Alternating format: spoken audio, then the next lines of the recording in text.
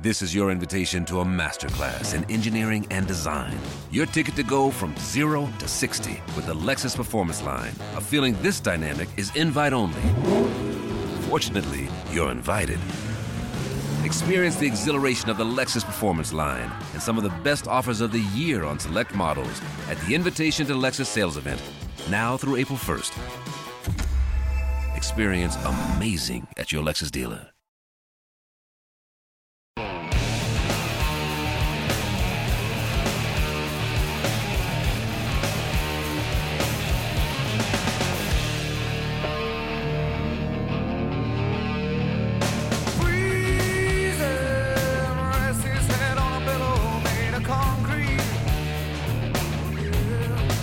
This is Sandy Clough and Sean Drotar on Mile High Sports. Welcome to the show. It is a Football Friday. I'm Sean Drotar. Sandy Clough is on my left. It's Sandy and Sean. We're in a very interesting time for the Denver Broncos. Danny Bailey's in the booth, by the way, of course, as always, because Danny Bailey's not in the booth. Is that interesting? We're not on at all. You know. It's not interesting to me because he's always there. Well, we aren't always here, but he is always there. Consistency is important, though. I mean, consistency is a part of greatness. Of course. That's why I refer to him as the great Danny Bailey. Absolutely. You can take that for granted Availability sometimes. Is a skill. It is. He is always available. Absolutely. And so Danny Bailey here, of course, making everything work with that pretty sick new Denver Stiffs shirt. Staying on brand, always either Nuggets or Buffs. Right. Good news for the Buffaloes today. Jordan Seaton, the top tackle in the country. That's the big news item of the afternoon. Yeah, does sign in the last few minutes, quite frankly, confirmed that he... I was checking it all afternoon. Yep, me too. And he does sign now. And he literally, when Buffaloes. I got in my car, about 10 minutes ago, the time we're commuting signed. over, then he signs. But he does sign. We'll have an opportunity to talk about the Broncos and the Buffaloes with former Buffalo tight end and now CBS News Colorado anchor Justin Adams in just about an hour. But we start with the Denver Broncos, of course, whose playoff season begins now. Every game at this point is essentially an elimination game for the Broncos. Even if they were to win out with 10 games, it's looking, quite frankly, like it's a coin toss whether to make the playoffs or not. But lose one of the next three, and you could forget it. Yes, and we'll go over this in some of the key games because I loved what ESPN.com did today. They do their weekly preview every Friday. They break down all the games. And this week, for every game, and just about every game is relevant to someone's playoff chances and or chances to win the division and or chances to emerge as the number one seed. Okay? So everybody, even teams who have clinched, with the exception of the 49ers, who have won the division and secured a playoff spot, everybody's going for something. Now, even the 49ers have not yet clinched the number one seed, though. So even for the 49ers, their game, which was going to be attractive anyway, the Monday nighter with Baltimore out in Santa Clara. Yeah. That was going to be important anyway. But it's arguably more important for the Ravens than it is for the 49ers. But that's one that legitimately can say Super Bowl preview potentially. That's one of the few that absolutely. In fact, maybe the likeliest. It still gives the 49ers that opportunity to secure their position. Now, they're in great position. They are 11-3. Dallas is 10-4. 49ers have the tiebreaker. Philly is 10-4. 49ers have the head-to-head tiebreaker. You know how we talk about Miami hasn't really beaten a particularly good team this year? Probably, based on current records, the best team they've beaten is Denver. The funny thing is, you're not really wrong when you say that. When you look at the strength of victory around the league, which is, I think, a great way of kind of looking at this stage. Early in the year, it's not as useful. But at this stage in the discussion, it certainly is. And you look at the strength of victory. Same thing with Dallas, by the way. Dallas and Miami are the two worst when you look at teams that have, really solid playoff position. Miami is their strength of victory. So the teams they've beaten, when you're talking about the lineup, it is 3-21. The teams they've Denver's beaten 500. haven't even won a third of their games on average. Denver won 500, and Dallas Denver's it's 500. Slightly better at 383. But when you start saying, hey, nope, these guys haven't played anybody, Well, it's not entirely wrong. No, and teams. It's not like Or more college. accurately, they haven't beaten Right. anybody. They haven't beaten anybody. Since they haven't played, but haven't beaten anybody, and that's what Miami and Dallas with 10 wins apiece. That's why this Dallas-Miami game is interesting. Somebody's got to win. Unless they could tie in theory, but there hasn't been a tie game played this year in the NFL. Somebody's got to win that game, but somebody's got to lose it and wear it for another week. Hey, you can't beat good teams. I was disappointed we didn't get that tie in the Minnesota Raiders game a couple weeks back. I thought we were going to get the first 0-0 since 0-0 I don't know, the 30s or something. It's been a while. Well, almost. But the Broncos are the Lone Rangers when it comes to weird scores. Yeah, that have never been. They'll scoreagami, as they say. Yeah, they seem to They've do one a year. never been achieved before. It's just, They're great at they it. did it this year again. But the point I was making is, you can say that about Dallas, you can say that about Miami, but look at San Francisco's schedule, and they've beaten everybody good that they've had on their schedule. They beat Seattle twice. They beat the Rams, who are now 8-7, and in playoff position. And of course, they beat Philadelphia and they beat Dallas. Yeah. So they beat everybody. I mean, at this point, played who's any good. If San and Francisco, then look at their strength of victory, it's a lot higher than Miami's. It is, Dallas. but it's interesting because remember, obviously, when you're talking about teams that are playoff teams, and by this time the bad teams have sorted themselves out and the good teams have sorted themselves out for the most part. So it's not uncommon that when you get to strength of victory and strength of schedule that even playoff teams have it to be relatively low because they're the good teams. Yeah. So that's not surprising. The reason the bad teams are bad teams is they're losing. Right. The strength of victory for the strength of schedule for the Niners is 503, which is not amazing. It's not even as good as the Rams, for example. No. Their strength of victory is 484, still under 500. That's a lot higher than Dallas's and Miami. Yeah, but when you look at that, and I do like to look at that and kind of look at teams. That's my MVP argument for Purdy. That are down the road, and look at teams that have actually had a strength of victory even over 500. Well, the Ravens are one. The Ravens have had a strength of schedule at 523, one of the very hardest in the league, and their strength of victory is 510. When you look at those are the two, and that's why those two teams are 11-3. They're the two best teams. There are no NFC teams in playoff positions with a strength of victory over 500. But one of the challenges for the Broncos is there are multiple in the AFC. 510 for the Ravens, 504 for Jacksonville, 524 for Cleveland, who Denver has beaten, and 531. Think of that for the Bengals. The Bengals have had a strength of schedule this year of 563. That is the hardest in the league. The hardest. Yeah. Joe Burrow was 1, not healthy, and then 2 knocked out for the year, and this team is still 8-6. That's a dangerous football team that's extremely well coached. Well, what they've done at ESPN.com this week is give you playoff percentage chances or division chances or number one seed chances with a win and what it becomes with a loss. And since you just mentioned Cincinnati's at Pittsburgh. That'll be one of the 2 games tomorrow on the NFL schedule, along with Buffalo at the Chargers, which isn't even worth watching. Buffalo being a 12-point favorite. Cincinnati wins at Pittsburgh. Playoff chances 56%. Lose 13%. Wow. Now, if you're wondering about the Broncos, we'll get it out right away. The Broncos, with a win, are at 32%. And with a loss, 3%. You get the picture. Yeah. You get the picture. I mean, you got They go right back to where they were, more or less, when they were 1-5.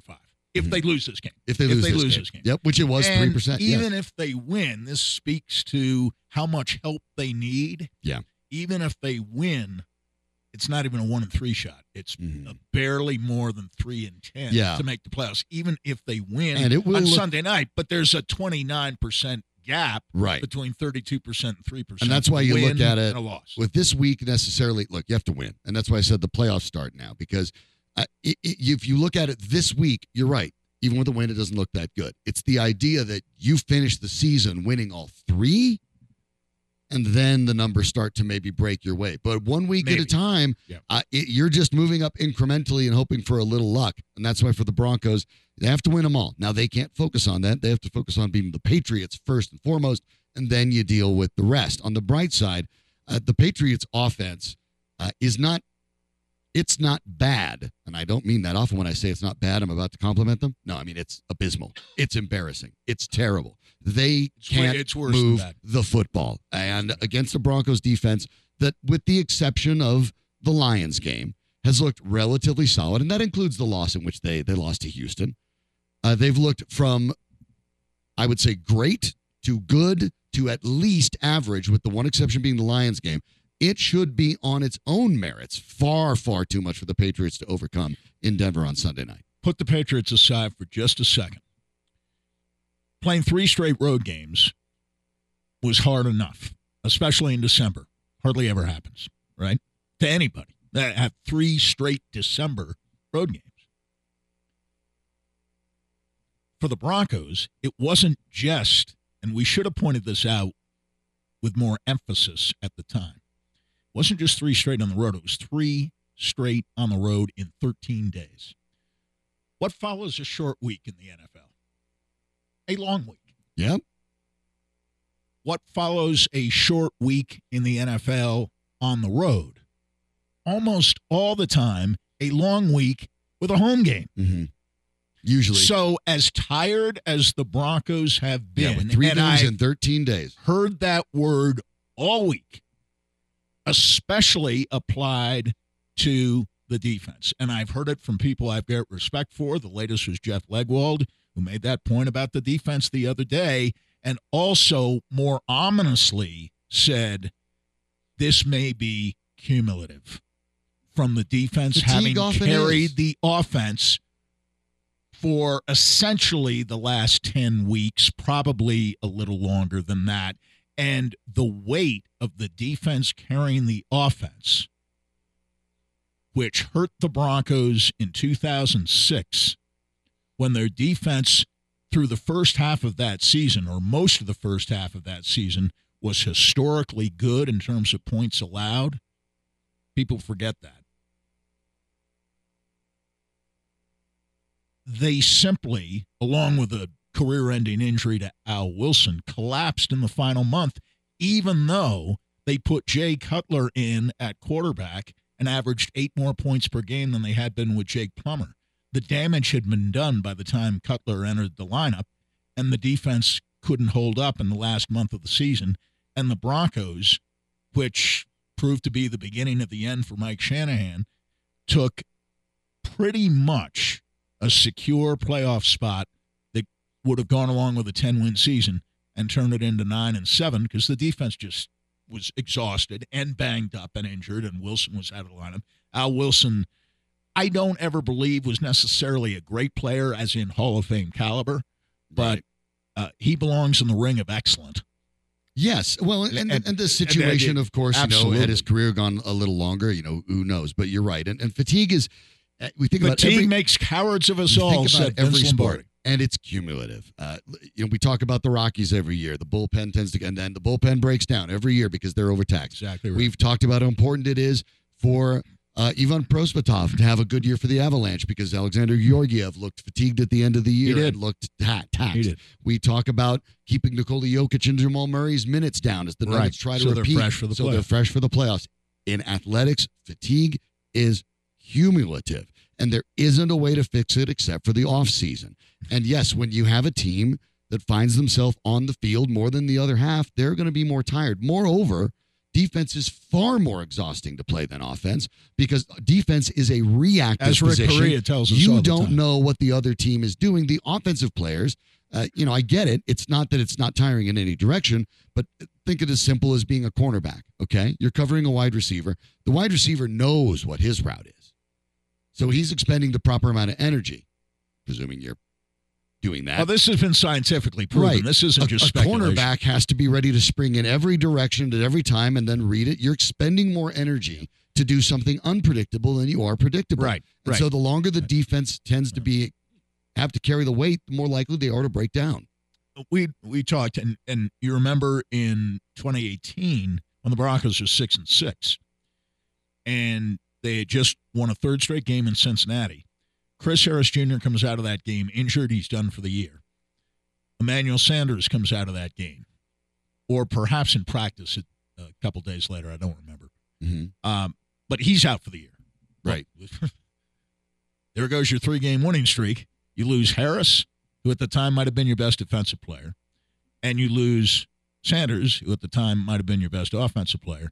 For the final 4 games, Vance Joseph was the head coach. They were the final 4 games he coached in Denver, and the Broncos lost them all. Now, the Broncos don't have that issue, except maybe a little bit with Nick Benito this time. But they go from playing a 3rd game in 13 days, all on the road, against probably the 2nd fastest team they played all year next to Miami.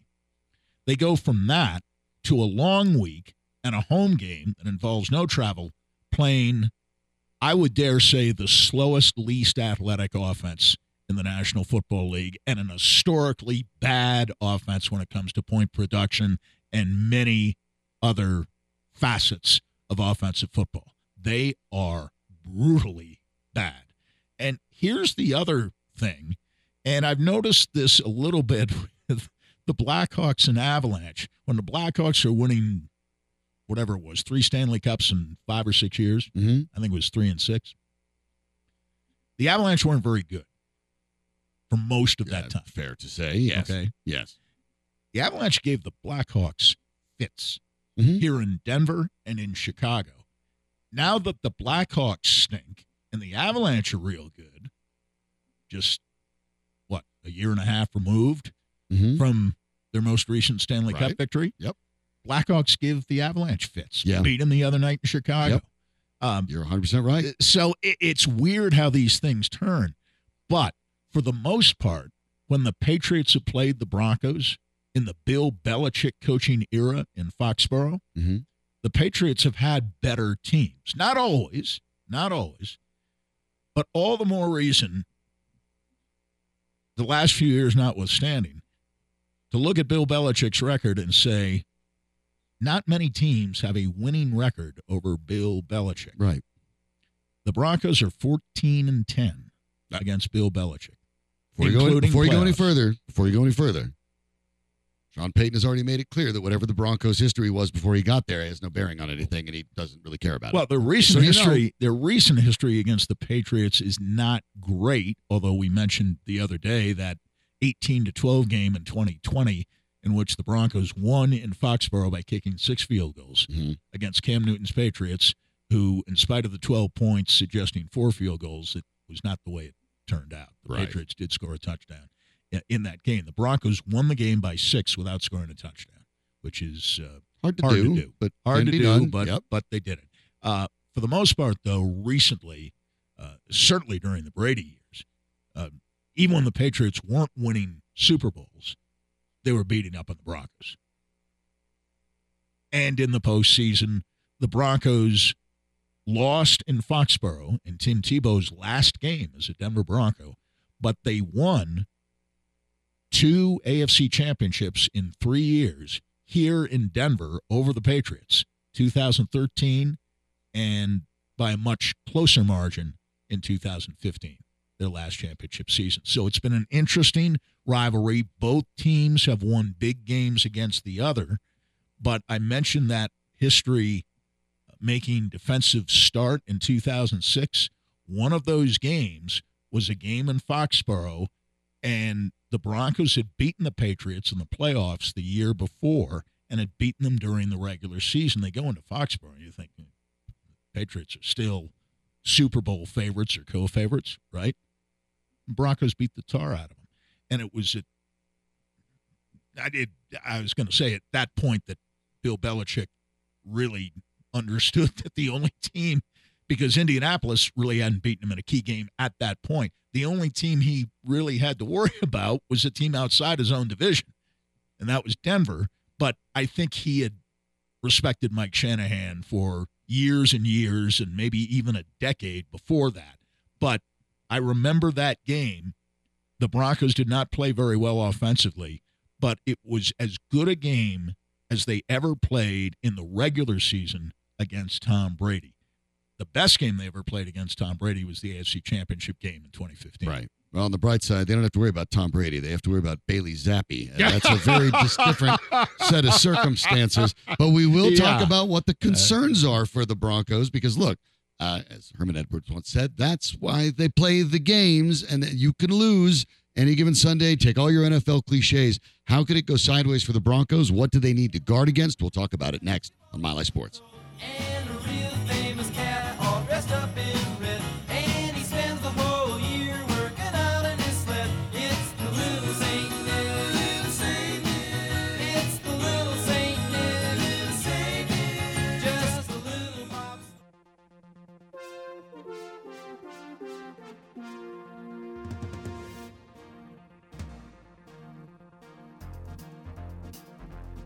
Sandy Clough and Chandrotar, presented by Superbook Sports. Download the Superbook app and start winning today at superbook.com. Here's Sean and Sandy.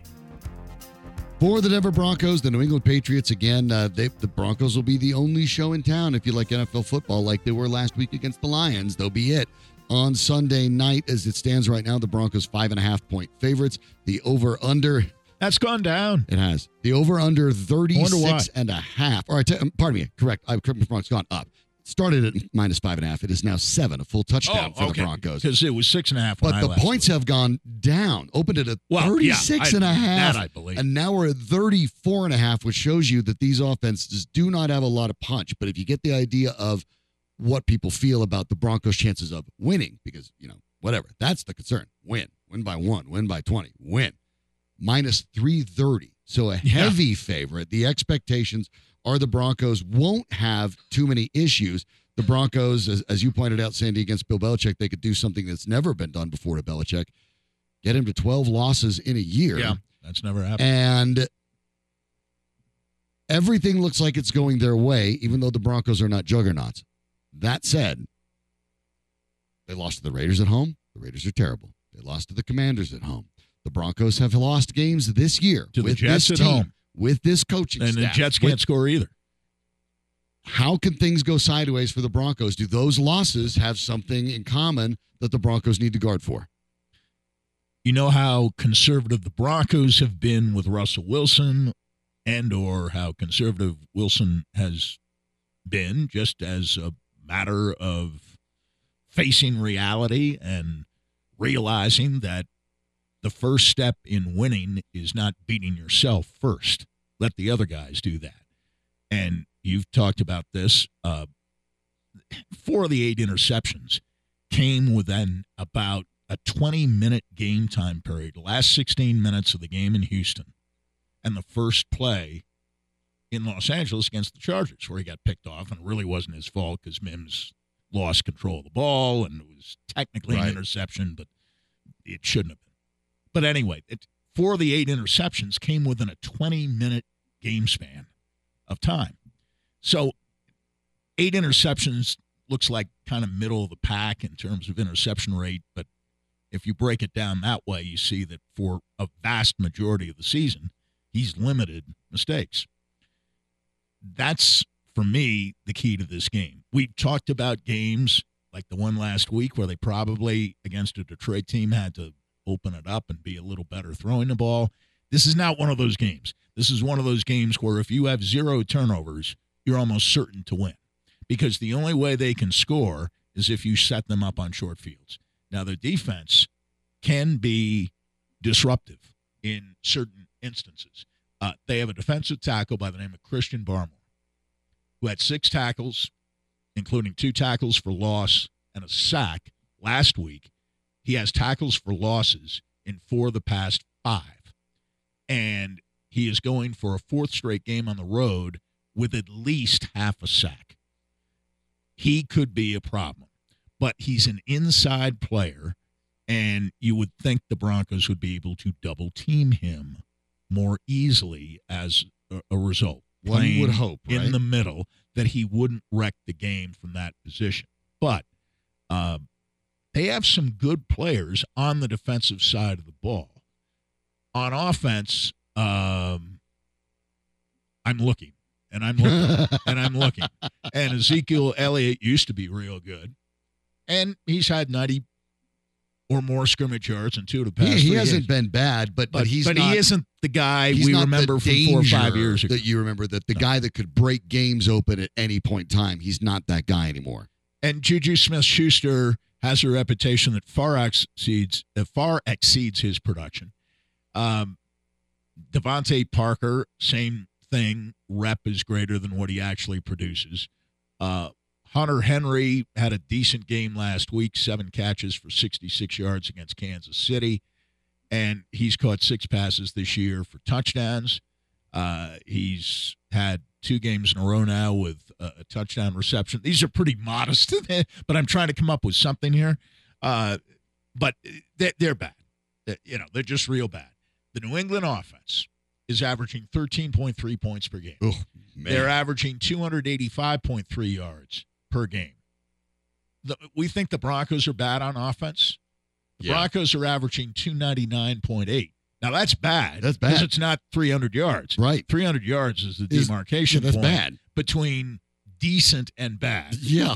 Yeah, right. That's the way to put it. Decent and bad. 299.8 compared to 285.3 for New England. The Bronco offense looks like a juggernaut. New England passes, get this, for 186.9 yards per game, but the Broncos are at 187.1. The main difference is the Broncos can run on offense, and can they though? And this is better than the Patriots. Okay, and the passing yardage, yes, because this is where I see the issue. The Patriots rushing defense, they're only allowing 3.2 yards a carry. That is not only the best. Now, let's be fair. When you only score 13 points a game, you and I have talked about this about past seasons Broncos. You get used to when playing the run. They can't score, right? You're going to run. You're going to run. And you don't really care if you get 3 yards or 4 yards. Right. But the numbers are what they are. The Patriots, 3.2 per carry is what they're allowing. That's not only the best in the NFL, it would be the best in the NFL in almost a decade. The 2014 Detroit Lions is how far you'd have to go back to find a team with a better opposing yards per carry. Yes, yards per carry. And they've held and they're number 2 in rushing defense. Number 2 in terms of raw yards. Which is yards remarkable because teams actually run against them a lot. Right.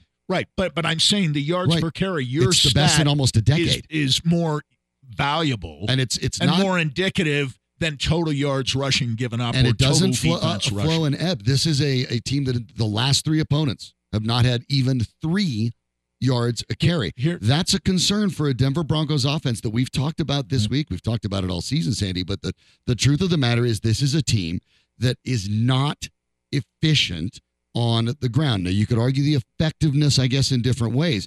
But Javonte Williams is averaging 3.7 a carry. Samaje Perine only has 45 carries. It's been good, 4.9. But their most consistent rushing weapon is Russell Wilson, who's 35 years old and your quarterback. So this is a Broncos team that doesn't run the football well, facing a team that stops the run better than anybody in the league. This Broncos team is going to have to get the ball in the air and move it in order to win this game on Sunday night. You play fantasy, though. From what I hear, okay, it's a bad idea to take Wilson this week. It's a bad idea to take Sutton this week, and it's a bad idea to take Jerry Jeudy this week. Touch any Broncos or Patriots this week, not one. You might take the team defenses because not a lot of points are going to be scored. Yeah. Here's what's really important to understand. What is Bill Belichick famous for as a defensive guru? He is famous for taking away your strength. Your favorite weapon gets taken away. Who's Denver's favorite weapon? Who's going to get double teamed? Courtland Sutton, just like he did against Detroit. So, just put all that together, what we've just described. Patriots number 2 in the NFL in rushing defense, number 1, and number 1 going back about a decade, right, in yards allowed per rushing attempt. You stick that out there, and you bring together the idea that something's going to be doubled all night. What the hell does Denver do? And my response would be, just don't screw things up. Just don't make mistakes, because total yardage will be hard to come by. The New England defense gives up, and this is with a terrible offense, 308.3 yards per game.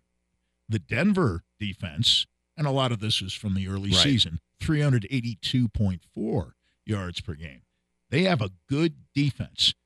Rushing yards per game, 84.9 for the New England Patriots. That's all they give up. So you're not going to beat them by running for big numbers against them. Just don't fumble, and don't especially throw picks or take sacks. Avoid negative plays. It doesn't mean you're going to average probably more than 5 yards per play, maybe 5.5. 5 to 5.5 yards per play would be optimal.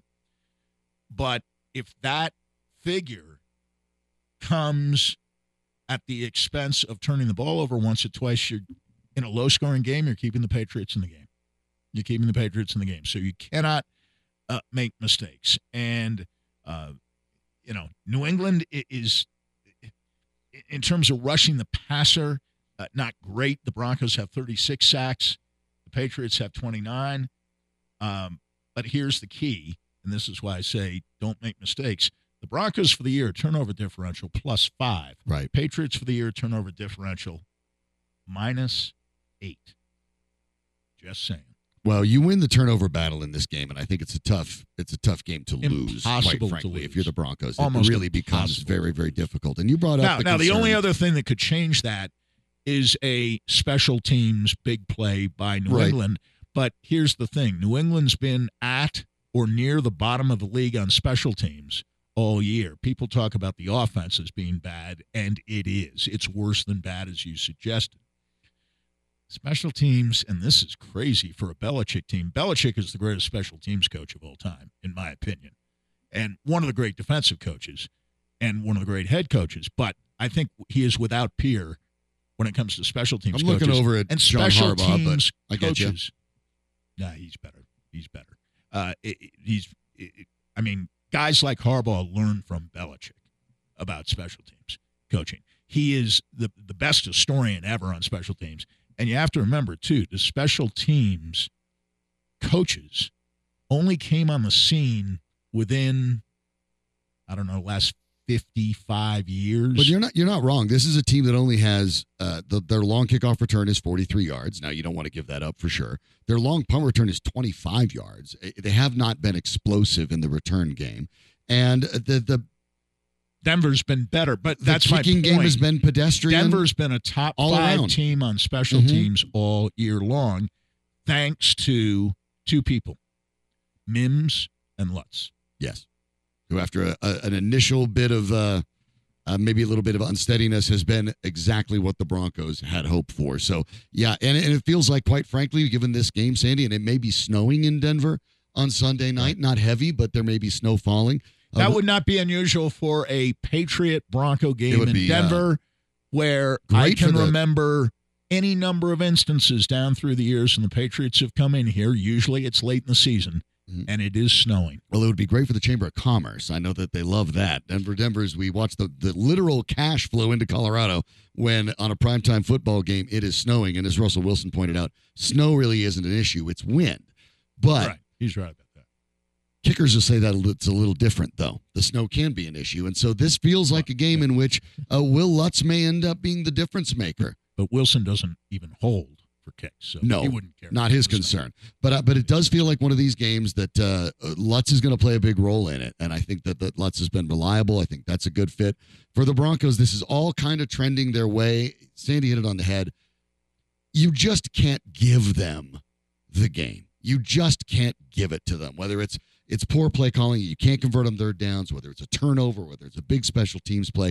If you avoid making mistakes, even with your offense as pedestrian as it is, the Broncos will win this game handily. They just can't make the kind of mistakes that have doomed them earlier in the season. We'll talk more about this with Justin Adams of CBS News Colorado in just a little bit, but we turn our attention to the Colorado Avalanche where, look, Nathan MacKinnon has been hot. There's hot, there's red hot, there's white hot, and there's whatever Nathan MacKinnon is. 4 goals last night. We'll talk about the Avs next on Mile High Sports.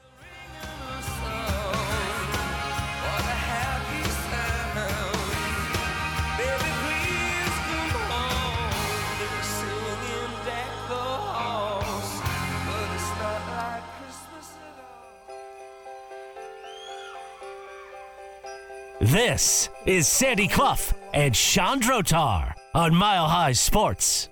Rantanen, saucer pass up by McCarr. Nathan MacKinnon in the bumper for Drew, and he scores! The Mac attack is back, Jack! Nichushkin will get there. Nichushkin back in front. MacKinnon, he scores! For the 300th time in his career! Back to his feet, nice play by Val. Near side, MacKinnon fakes the one-timer. Now he lets it go. He scores! Through the chapel! Nathan MacKinnon, as Nichushkin chops it down the wall. MacKinnon, is he going to get to it? He is! MacKinnon with an open net! MacKinnon with 4 goals! He's never done it before, but now he's got 4. Somebody check on poor Connor McGahey there. Might Great need a calls. cough drop. Great stuff as always by Connor, who at times, and I've known Connor for a long time, and it's we've honestly joked. I'm not as good in the shouting or clever enough with the puns, but if we just went for the average thing and you slid him in and we just in our normal speaking voice, we could probably get away with it. The little Freaky Friday thing for maybe 30 minutes before someone figured it out, because there's some similarity there. It's not great when they're in the same room. Nobody knows who's talking because we end up sounding pretty much the same. But McGahey there on the terrific calls from Altitude Radio last night. MacKinnon obviously electric, 9 shots, 4 goals, an assist, moving to within shouting distance of Nikita Kucherov for the league lead in points with 57. MacKinnon does already lead the league in assists. That assist last night moved him past Kucherov, 35 assists all alone atop the NHL. And as you put it last week, because now we're in 17-game point streak? 17-game point streak. And it's easier to say what games he hasn't scored in this year. And by the way, the answer to that, the Avalanche, by the way, are 20-11-2. Yes. So help me on my math. That is a lot of games, right? 33 games? So his point streak has lasted for more than half the season to date. And in 33 games, he's only been held off the score sheet twice. I mean, we're talking about 0-0-0. an absolutely bonkers year. And as you've put it, too, I get it with Kucherov. He's the Hart Trophy winner. Throw the stats out. Right. Hart Trophy, most valuable player. As it stands today, it's Nathan MacKinnon, and I don't think it's all that close. No, it's not close. He has been metronome stable for the Avalanche at times when they have needed him to be. And last night, they needed him. We talked about this. The Avs are a little discombobulated. They ended up giving up 4 to the Senators, but MacKinnon is more than enough to get it done. The Senators were game. It's not as if Georgiev was bad. He had a save percentage of 9-11 last night. The Avs were outshot 45-39. Right. Largely because in the last 8 minutes of the game, the Senators had 3 power plays. Yes, and they went to pour it on. Nichushkin, who has been playing very well himself with 3 assists on those goals. Yep. Rantanen, by the way, with another pair of assists. Duran with one of those assists on the power play.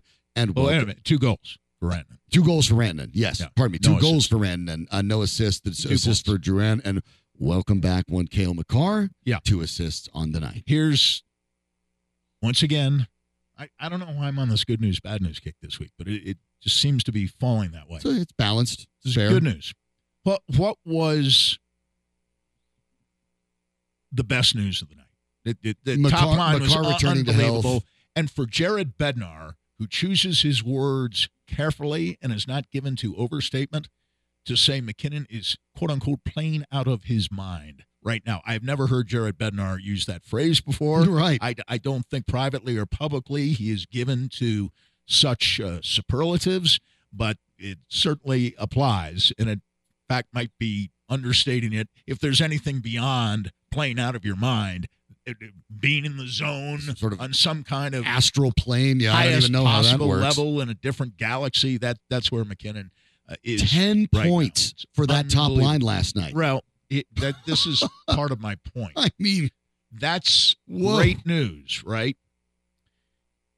What did people keep talking about in the playoffs? If it wasn't MacKinnon, if it wasn't Rantanen, Yep. if it wasn't Taves, Production if it on wasn't Makar, secondary scoring. there not only was no goal-scoring production, there Nope. was no playmaking, there was No. nothing, nada. No. Here's the bad news. 13 points for those top five, Nichushkin, MacKinnon, Rantanen, Taves, and Makar.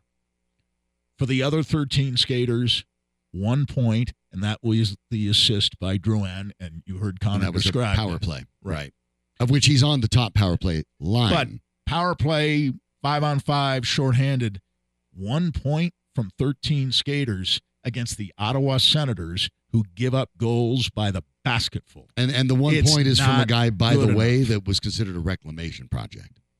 And was playing on the third line last night Yeah. with Johansson and Myers, And still who did only not scored distinguish themselves. on the ice with the other top line guys. Right. So, I mean, that's correct. if you want to look at the top line guys, if the guys that were on the lines, and I'm fine with Drouin's game. Yeah. And you are too. But, I mean, and we've been talking about that it was for a good part of the season. nobody. But If nobody. you're not on the ice with MacKinnon, nobody Now, scored. Nobody. Listen, Logan Yikes. O'Connor gives it everything he's got on most nights, and he was the last person that Devon Taves was talking about the other night when he talked about players lacking self-awareness, think they were playing well when they weren't, and all that. Which, by the way, is now showing up in every game story, every column about the Avalanche, the words of Devon Taves, which remember, I think it was the Stanley Cup year when Rantanen went off early in the season. Mhm. This is like that. It's had that kind of and impact. Jared Bednar was asked about it yesterday, and his And he part said of he his wasn't succinct answer, wrong. he wasn't wrong. He wasn't wrong.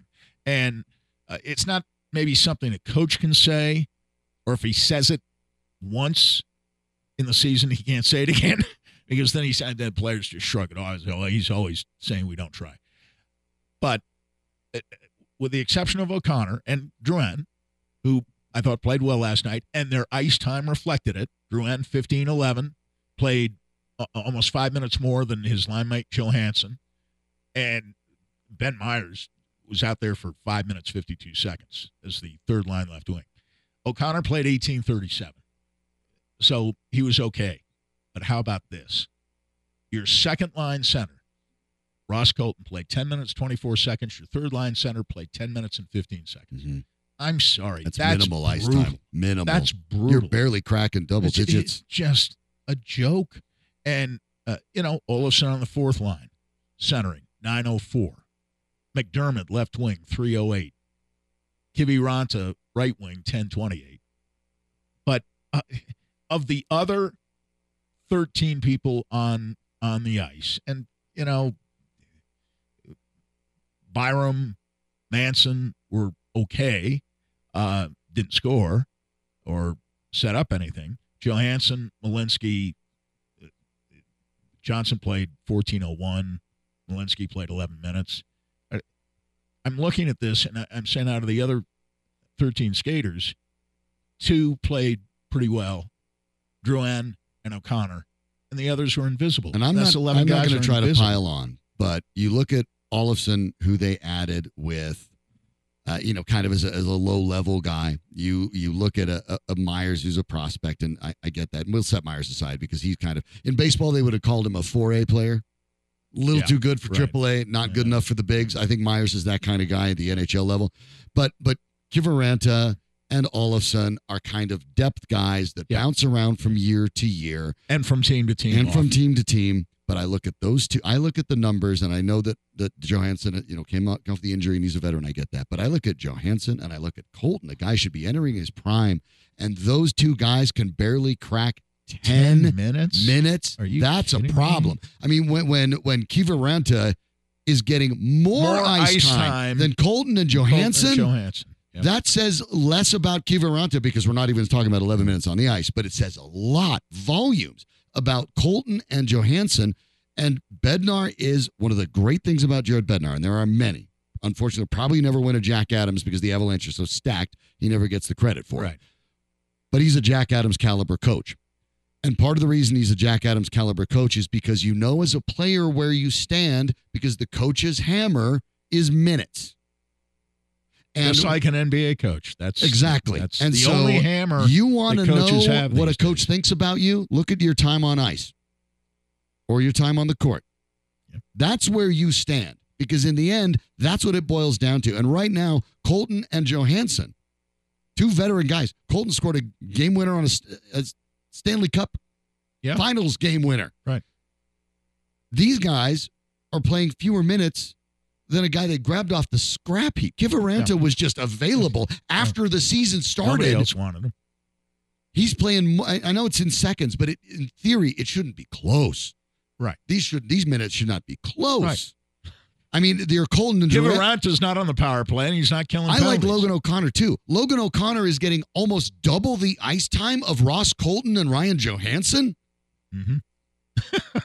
That is, and you know the way the pyramid gets built with the big, thick, wide part on the foundation? This one's getting flipped. Correct. And it's not supposed to be that way. Correct me if I'm wrong. First game of the year in Los Angeles. On the fourth line,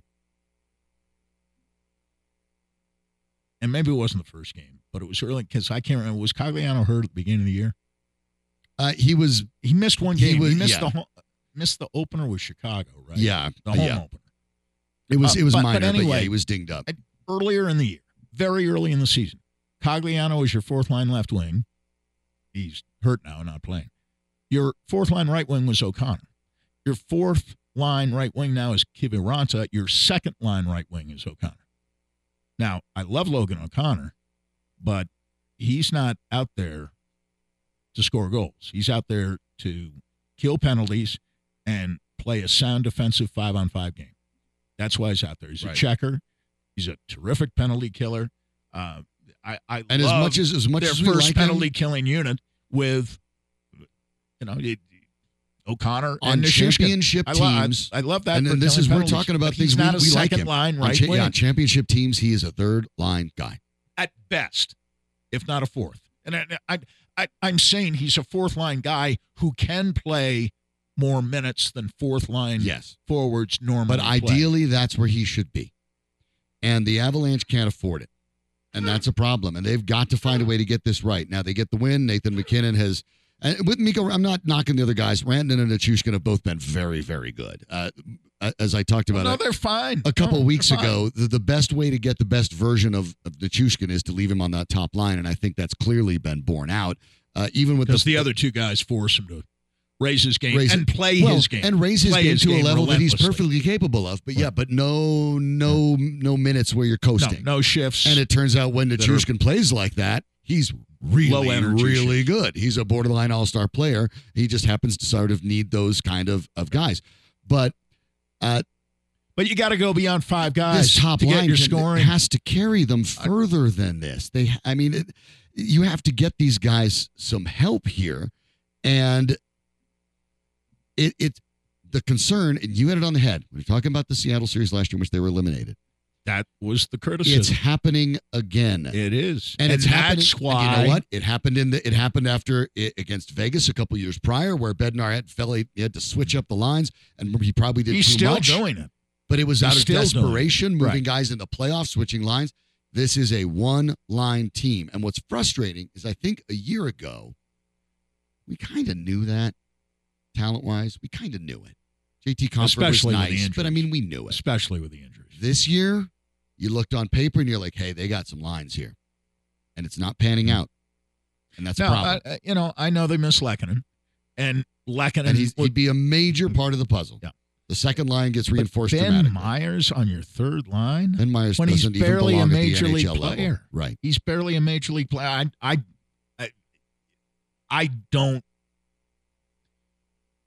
don't think he is an He's NHL your emergency call-up guy. Yeah, That's what he is. If you have a ton of injuries, he's a guy you can call up. He's your emergency call-up But- guy. McDermott plays 4 or 5 shifts when he plays. Mhm. Okay. Myers didn't play more than 4 or 5 shifts last night. That was about 4, 5, 6 maybe. 5 minutes, 52 seconds of total ice time. Just bringing MacKinnon back, okay, you can stick him on a second line. But who the hell is he going to play with? Right. I mean, who's a player of his I get caliber? it. The Avs are tied close. ahead. They're tied with the Stars in points on in the Central. I get it. So they're But in conceivably if you look at solid point playoff percentage, position. Right. they're number 8 in the league. They're also That's only not 4 good. ahead That's of the not good Predators. enough. They're only 6 ahead of the Coyotes. They're the ground below them is shakier than it looks. And if the Avs don't start figuring it out, they might find themselves in trouble. As Yogi Berra would once say, it gets late early around here. Yeah. They have to start figuring it out. The Avalanche, a good win last night. Nathan MacKinnon did the job, but you've got to get more. They will be back at it tomorrow against the Coyotes at Ball Arena. Hopefully, now they this is continue what they stringing it call an together. extended home and home because they play on the 23rd and the 27th. The NHL doesn't do Christmas. Right. And roster freezes are in effect, no trades, Yeah, no anything like right. that. So everyone gets some consistency on knowing what to do with their families. One of the things the NHL does really, really well. The Denver Broncos, of course, like I've said it before, look, it's playoffs time. It's playoff time for them. Win or go home. We'll talk about it with our friend Justin Adams from CBS News Colorado on Mile High Sports next.